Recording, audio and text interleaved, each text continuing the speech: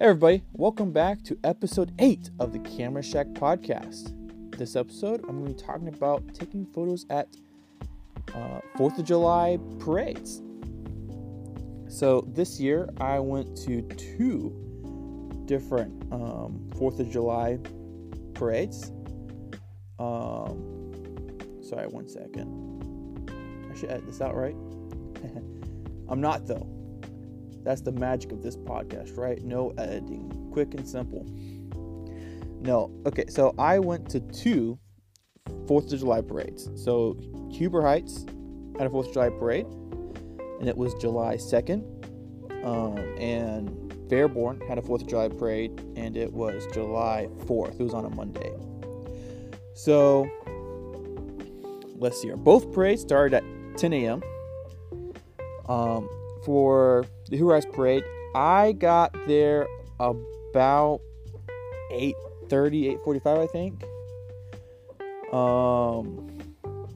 And I basically just walked up and down. So the starting location is basically a crossroads, and they lined the parade up going both ways down the crossed street, if that makes any sense. So half the parade's on one side, half the parade's on the other, right? And then it just kind of goes down the road quite a ways, and then terminates. I don't know who in the world is listening to this podcast. So what I did the same thing that I did last year, which was just get there about an hour early, and I just kind of walked in a circle probably about 3 or 4 times, where I'd start on one side of the road, walk along, take photos, across the street, take a lot of photos on the other side, and then at the end of that side, just basically turn around and walk on the other side of the street back up, so we're getting photos from the left side of the street, from the right side of the street, covering both sides, and basically just walk back up and to the other side of the parade across the main road, if that makes sense. So basically just walk in a big box. I guess more a box than a circle. I guess an oval would be a better descriptor. And so I did that for basically an hour, till about 15 minutes before the parade started, probably about 10 to 15 minutes, and then headed towards where I was going to stand. So I decided to stand probably about 5 minutes at most from after the parade actually starts for them to reach me, if not sooner. And the reason I did that is because I found that as the parade goes on longer, people get more tired. I know it's a crazy concept. They also have less candy usually. So usually when people start throwing candy, a lot of times there's usually 2 methods. So either you throw a lot of candy when you're first kind of going, and then you slowly throw less and less as you get less and less candy left. Or you throw a little bit at the start, a lot in the middle, and then the rest at the end, a little bit they have left over at the end. So, but my bigger thing is, though, usually when you first start the parade, though, usually you're a lot more cheerful, a lot more energetic, so I feel like you're probably more statistically likely to get better photos of people at the start of the parade. So that's why I stood there. Now, I could either stand on the left side of the street or the right side of the street. And I chose the right side of the street because the sun faces... So the sun shines from the right side to the left side. So if I stood on the left side of the street, I would be photographing everyone's face in the shadow. The shadow side of people's faces. When I stood on the right side, I'd be photographing people in the sun. And I just figured probably getting that more of that light would be a lot better, because I feel like when I'm on the other side, then it's really hard to color the photo because everyone's face is like washed out, like the background is way brighter than the actual face. So that's why I usually try to stand on the other side then. And so for this, I stood there and took photos for most of the parade. And then once it got down to like the last, I think it was like 4 floats left. There weren't really any floats in the Huber Heights Parade, but about 4 floats per se. They're really just trucks with people walking behind it. But 4 floats, I basically air quote, joined the parade, so to speak. Just walking in between, because there's quite a big gap between a lot of these floats per se. Just kind of stood there and walked along. And took photos of the people along the sidewalks, so getting a lot of, shots of people throwing candy, and then, people picking the candy up, or just kind of, sitting there, whatever. And then walked that along until the end, and then at the end took photos then, because there's, a lot of people just who were in the parade who are now just, waiting to be picked up, or packing things up, stuff like that. Took photos of that kind of stuff. And yeah, I think for the majority of the parade, I think I used, for my camera sync themselves, I think I used, probably, I think, 300 to 400 ISO. And then my shutter speed is probably about 1/5000, 1/6400. And then I shot everything at f4, basically. And while I was there, my friend Justin, he used my backup camera and his own camera. He has a camera too, and he shot a lot of the parade as it went by, but he stood in a different position. So yeah, that's the Huber Heights Parade.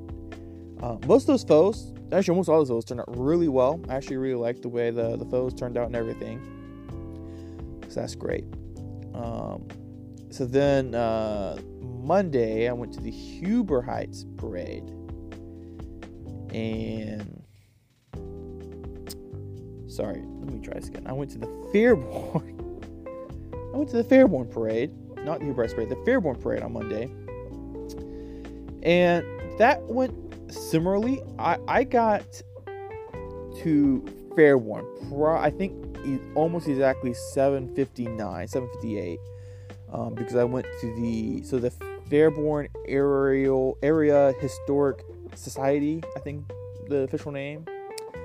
They had a pancake breakfast starting at 8 until 10.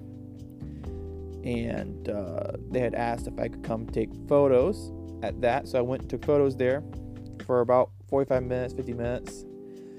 And then I drove over to the start of the Fairborn Parade, and it starts in the Fulmer's parking lot, which is now DG Markets. So I took a bunch of quite a few photos in that parking lot. So you kind of it's a huge parking lot with a strip mall basically along the back of it, and then there's a road that goes along behind the building of the strip mall, and then there's like a fence there. So I basically started at the top of that road that goes behind it, went around through that back alley, and then up around the edge of the parking lot, towards the actual edge of the road where the parade route is.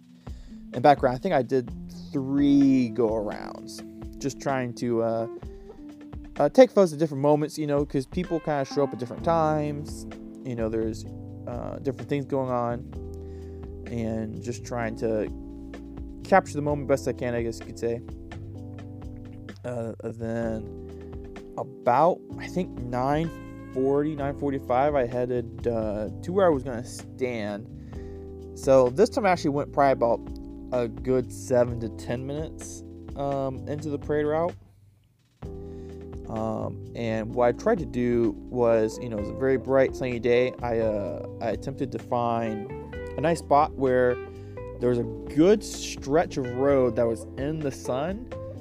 Then where I was standing was covered by trees. So I actually wasn't standing in the sun. I was sitting in the shade the whole time that I was at that position. But all the photos from there are people like actually in the sun then, instead of in the shade. Now, was that a good decision? I don't know. Maybe it would have looked better if they were all in the shade. I don't know. That's what I did. I think for the most part, most of those photos turned out pretty well. I'm still editing a lot of them. It's definitely taking a really long time to edit the photos. And it's really just because it's taking time to, adjust the contrast, not the contrast, the exposure, the shadows, etc. for every single photo. And so, yeah, so probably about halfway through that parade, I went up along the side of the road to about where it ends, where Central and Main Street cross, and there's like a roundabout there and everything. And so I went up there because I wanted to take some photos of the band. There's a band playing, the Fairborn Civic Band. I wanted to make sure I got photos of them.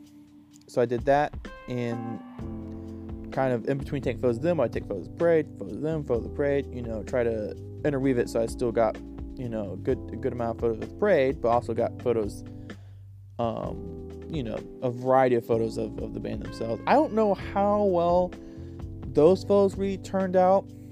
I don't think they're the greatest. They're kind of the best I could do as someone who had walked like probably 15 miles, that weekend already. I was already exhausted. I was like, this is the best I can do. So that's okay. Yeah, and so then once I felt like I had gotten enough photos of the band, at least, I went back to just primarily taking only photos of the parade as they went by. And my settings were probably just about the same as Hubert. If I had to guess, probably about ISO 400 with 1/6400 for the shutter, 1/5000. The reason I do that, I don't set my ISO at 100, is because I do shoot at f4. So if I shot like f2.8, I probably would have to set my ISO like 100, 200. But because I shoot at f4, it's a little darker already. But I don't want to run into an issue because it could be slightly in the shadow, maybe not in the shadow, or in a tent or something like that. I don't want to run into an issue where I set my shutter too low. I crank it down to like 1/180. I don't know if that's real shutter speed or not. 180. Which percent I get is 180, and all of a sudden, it doesn't look that great because there's motion blur. Because my ISO is at 100. So I try to counteract that by setting it to like 400. So that way, even if I do consider a little darker, I can just easily still have a good shutter speed without being at motion blur. So that's kind of the parades went. I definitely think the Huber Heist one, I finished editing the Huber Heist one. It took about 6 hours to get through all the photos. I ended up with 760 photos. I think I took like 3,600 photos total and filtered it down to the 700 and something. The Fairborn one, I don't remember how many photos I took, but I filtered it down. I think I filtered it down to about 500. I haven't finished anything the Fairborn one, but the Huber Heist one took about six and a half hours, so quite a while. Hopefully the Fairborn ones won't take me as long, but there's not as many. But a lot of those 500 is also a lot of, probably a good 50 probably of the band. So I guess I just the parade was definitely longer. It was way longer, probably 30 minutes longer. So I don't really know why I got less photos. Maybe I just wasn't the good photos, or I don't know. I did wish I had gotten more photos of the actual like the marching band and stuff. But it just seemed like they were a little smaller, like the actual lineup of themselves was a little smaller, so I wasn't really able to, get as many photos. But that's just the way the cookie crumbles sometimes. So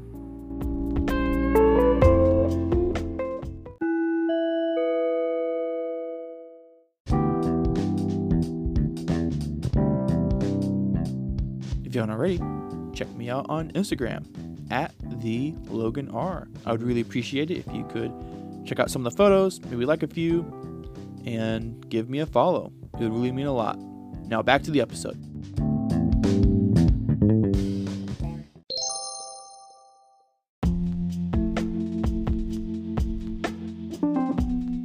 So I just wanted to shake it up a little bit here and talk about the new Blackmagic camera update. So if you don't know, Blackmagic makes cameras, and I have a Blackmagic 6K camera, so it has a 6K of resolution.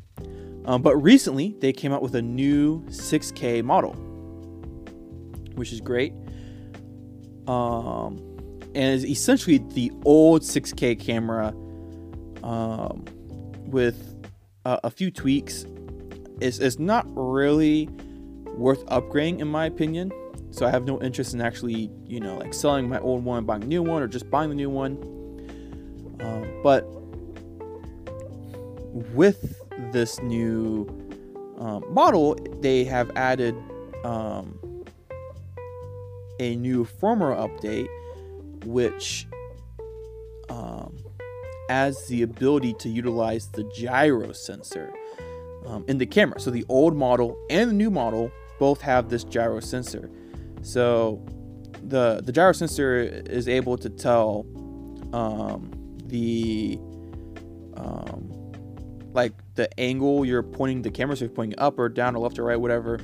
But also can tell like how much you're shaking, for instance, which is great if you're trying to like stabilize the footage so it's not all shaky and stuff like that.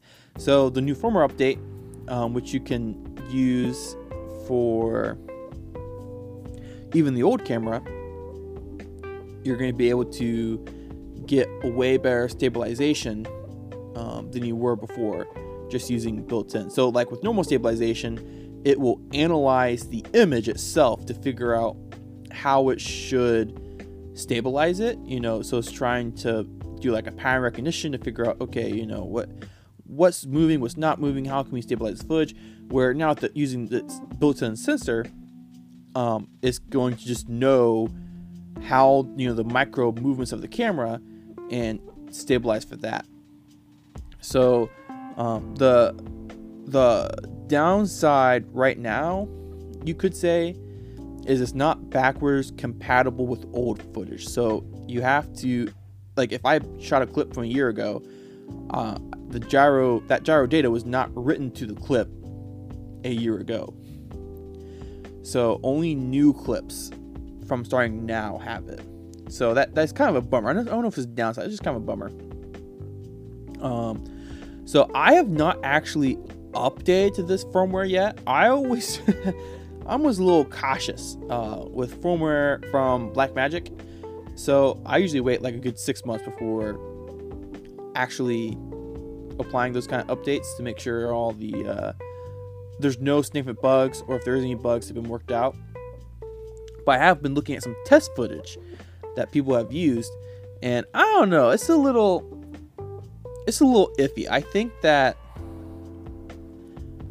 think it does do a good job, but only under, I think, strict circumstances. So one actual major downside is that it doesn't work with the lens stabilization. So if I let's say I have my Blackmagic with a very fancy, let's say let's say I had a Canon, EF 24-70 with, great stabilization lens. I have to turn that stabilization off, or else it's not going to work properly with the gyro stabilization. And that really sucks, because that lens stabilization is actually really great. And it adds really a lot. It's basically night and day. The problem is that the gyro stabilization, I don't know if it does as good of a job when it needs to with that stabilization compared to lens stabilization. So one of the big problems is, for instance, let's say that I'm fast walking along with the camera, right? And so every time my foot strikes the ground, that causes a reverberation through my body and into the camera. It's like basically a micro shake, I should say shake, but shutter is also a good word. And you can see that in the image, right? And it basically like it gets like super blurry and chopped up for a second.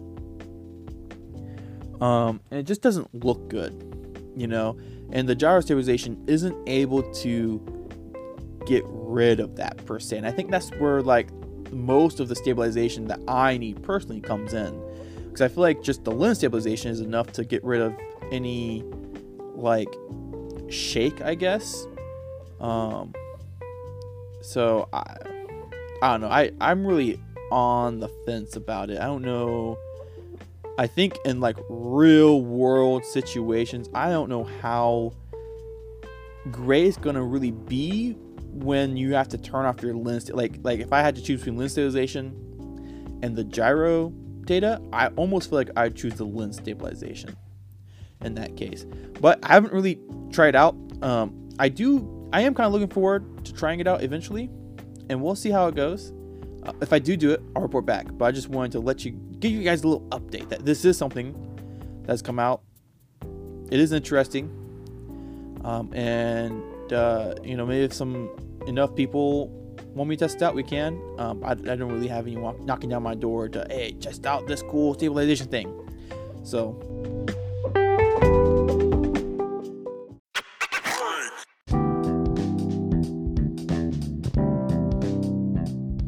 thanks for listening to this episode of the podcast. If you enjoyed, please consider sharing it with your friends. I'd really like to try and grow the podcast a lot more.